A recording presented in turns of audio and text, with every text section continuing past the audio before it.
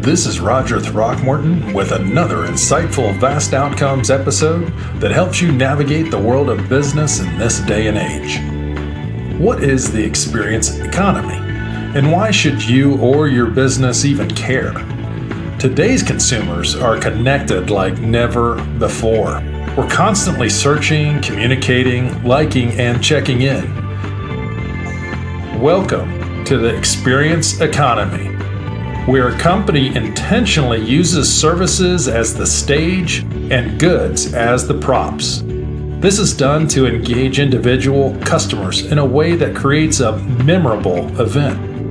It's not a B2B thing or even a B2C thing. It's a value thing. Think about this.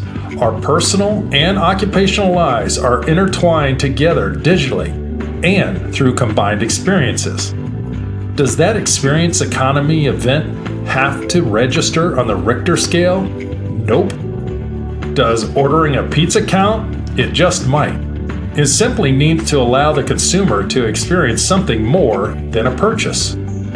Domino's Pizza, for instance, a brand that began allowing customers to order their favorites by texting, tweeting, or emailing.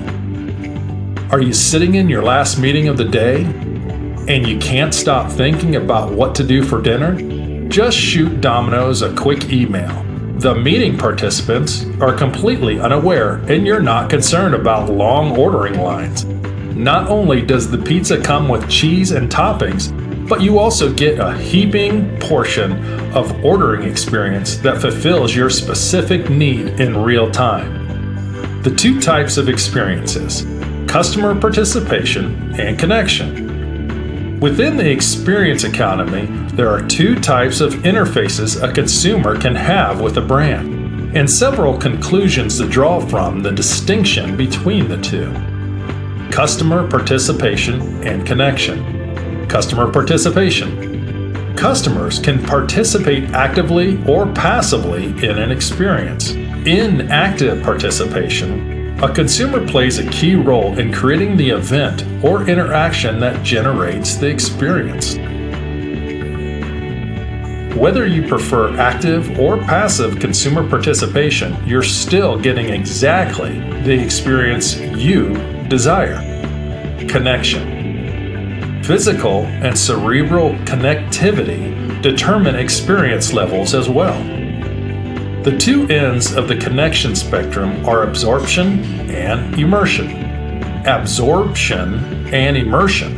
Taking notes in a lecture, for example, you're more absorbed in the connection to the material than you would be if you were studying by yourself from a book. Watching a sporting event standing on the sideline, you're absorbed in the connection to the experience, as opposed to watching it from the nosebleeds. One type of connection to experience is not more telling of consumer behavior than the other. At the end of the day, having the connection/relationship in the first place is the most important part. The takeaway from this episode: want to build brand fondness? Give the people what they want. What they want, it turns out, is an experience. Something memorable, something they can connect with. Something that makes them feel like less of a bag of money and part of something bigger than themselves. Sure, you're selling your goods or your services, but what else do you have to offer your customer? Can you fulfill a need they didn't ask you to? Or how about maybe one they didn't even know they had? Execute this, and you'll have the loyalty of a connected social generation of consumers who can't wait to share their experience with their world. So now you have an advanced degree in knowing what an experience economy is and how it could benefit your product or service. Not sure how your product or service can be a part of the experience economy? Get in touch with the team at Vast Outcomes and we will make sure your customers have the proper experience to increase your economy. Go to vastoutcomes.com, the strategically creative consultants who are there for you 24/7, 365.